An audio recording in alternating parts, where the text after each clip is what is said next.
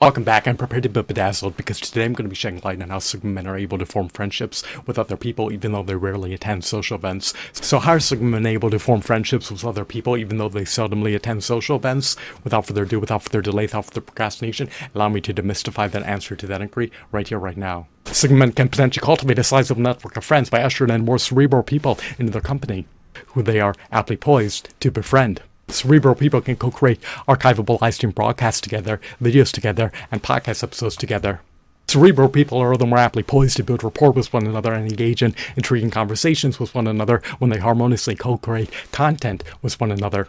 Sigma men have the latent potential to form friendships with their cerebral co-workers, who they mutually work together with to complete group projects with. Sigma men are eminently capable of forming friendships with other people within the confines of their work environment. It is easier for a Sigma man to become a highly knowledgeable, highly competent, highly adept, and highly confident individual when he has a sizable network of cerebral friends, who are able to furnish him with pragmatic guidance when he seeks counsel. It profoundly stands to reason Sigma men are capable of seamlessly forming friendships with other people even though they infrequently attend social events. Sigma men have a latent potential to establish a robust network of friends even though they infrequently attend social events. All men should always be subservient to God and Jesus Christ, the Son of God.